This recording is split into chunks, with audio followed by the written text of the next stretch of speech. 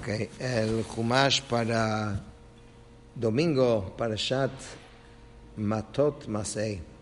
וידבר משה אל ראשי המטות לבני ישראל לאמור, זה הדבר אשר ציווה השם. Moshe habló a los jefes de las tribus de los hijos de Israel diciendo, esta es la palabra que Hashem ha ordenado. Dice Rashi, Roshei Hamatot, los líderes, esta parashá, Moshe dijo a todo el pueblo judío para enseñarles las leyes de lo que llamamos Hafarat Nedarim. En Erev Rosh Hashanah hacemos Hatarat Nedarim, que anulación de promesas. Anulación de sus promesas. Ahora, estas leyes vamos a hablar de no Hatarat Nedarim, sino Hafarat Nedarim. Más es Hafarat. Okay. Hafarat significa no es que tú anulas tus propias promesas, sino el marido o el padre anula las promesas de su hija o su esposa. ¿Ok? Y entonces Rashi aclara que el hecho que dice Roshei Hamatot no quiere decir que solamente lo enseñó a ellos, sino toda la Torah lo enseñó a todo el pueblo judío. Solamente que dio Shechalak Kavod L'Nesiim L'Lamdam Tchila. Le dio Kavod a los líderes de enseñarlos primero, y Achar Kach L'Chol Bnei Yisrael, y después a todo el resto del pueblo judío. Uminayin Sha'av Shar HaDibrot Kein.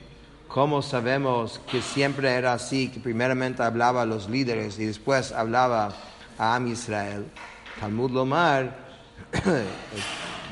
aprendemos esto porque está escrito, Vayoshuvu Elav Aaron v'chol hanisiim ba'ida, Vayidaber Moshe alehem, ve'achar kein nigshu kol bnei Yisrael.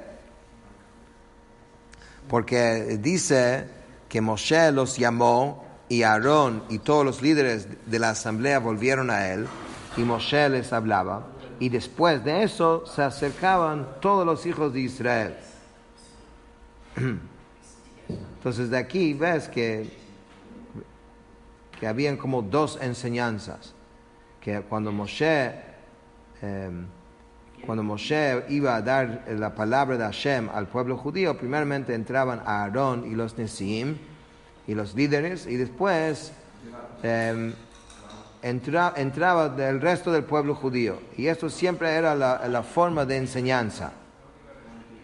Entonces, si esto es la forma de enseñanza siempre, entonces Mara ala Amra Khan, ¿por qué de repente aquí en esta ley la Torah lo dice así? Siempre era así. Nunca había dicho esto así explícitamente como ahora, en ninguna otra ley.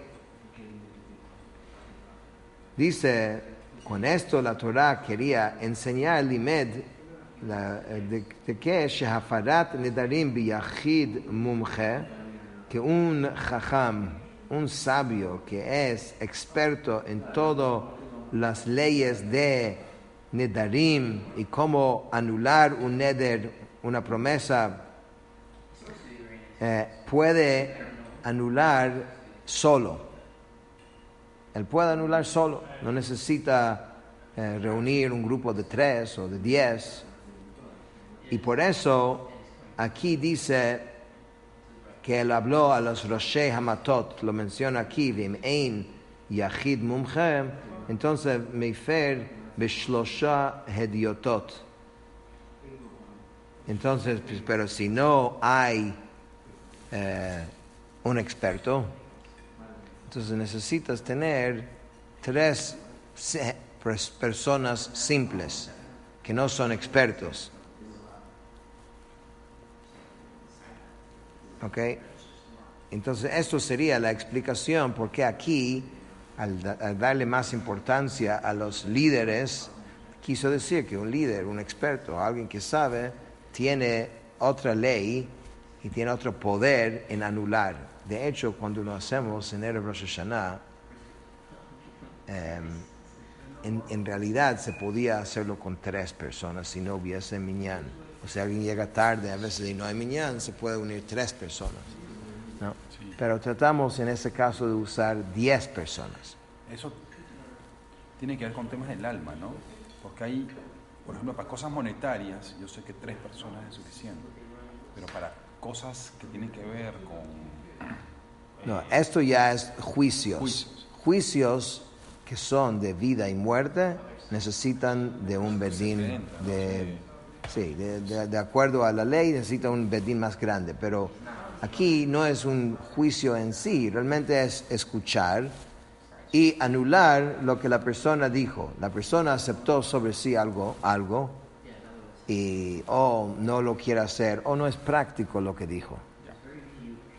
Okay? O a veces, como vemos, que una esposa puede asumir algo que perjudica, o sea, la vivencia en pareja o algo así. Hay muchos casos, pero para saber qué y cómo y cuándo, si es un experto no necesita de más nadie, él puede hacer el trabajo. ¿Eso anula las acciones de Hazaká también? ¿Ah? Cuando uno hizo más de 3 veces. Sí.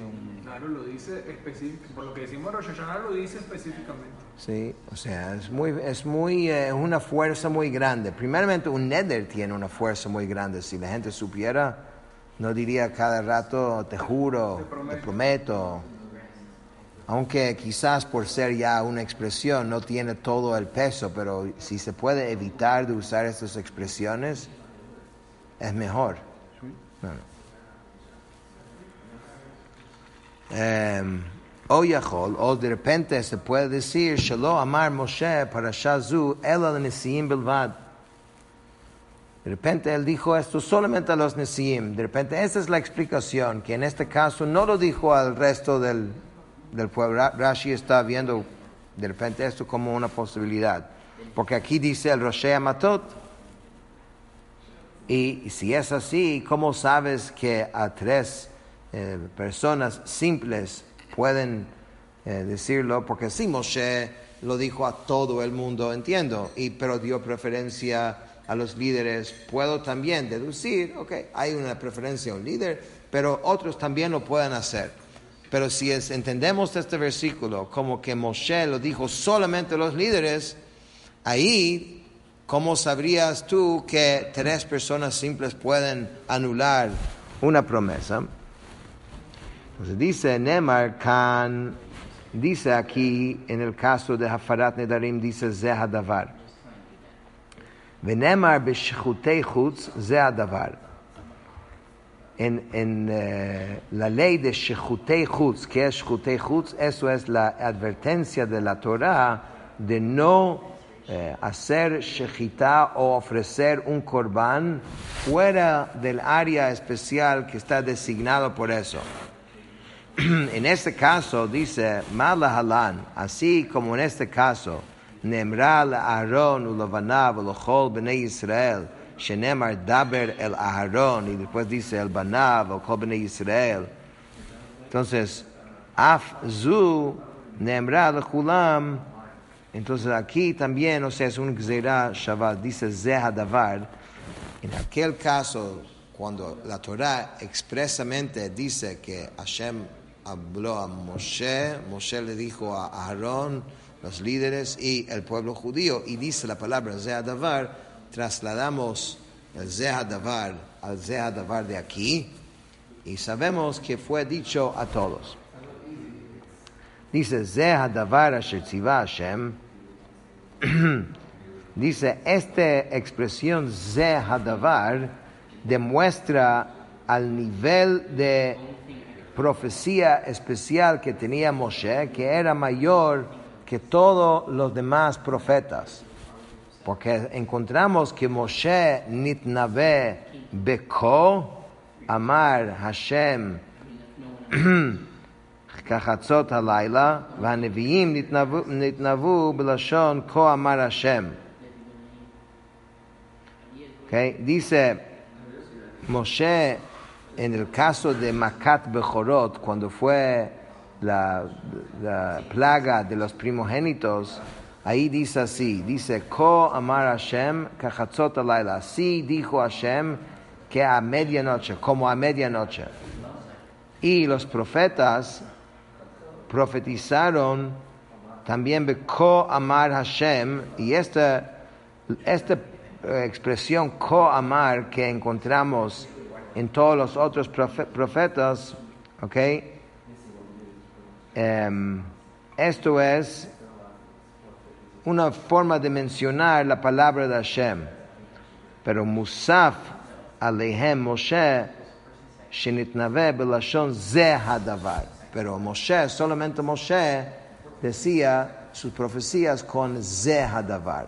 Si dice así dijo Dios o dice esto dijo Dios, Ze es una expresión que es como la cuestión está enfrente tuyo. Esto. Como que alguien está apuntando con su dedo, demuestra, o solamente Moshe profetizaba con esta expresión. Davar acher, otra explicación, Ze Hadavar miyuthu. Esta expresión de Ze Hadavar viene a excluir algo. ¿Okay? Que estas leyes están dichos solamente de cierta forma, y está diciendo Lomar Shachacham mevatel et haneder belashon hatara ubal mevatel et ishto belashon hafara kelashon hakatuv kan ve'im chalfu ein mutar ve'ein mufar. Que un chacham cuando va a anular un neder él usa la expresión hatarat nedarim, pero un marido cuando está anulando la promesa de su esposa usa la expresión de hafará. Si intercambian y el jajam usa hafará o el marido usa hatará, no funciona. Es una expresión explícita que tiene que ser. Por eso dice Ze Hadavar. Esta es la cosa, es así y no de otra manera. Okay, con esto terminamos. Lo poquito que vamos a estudiar es largo, que cada quien lo termine por su cuenta.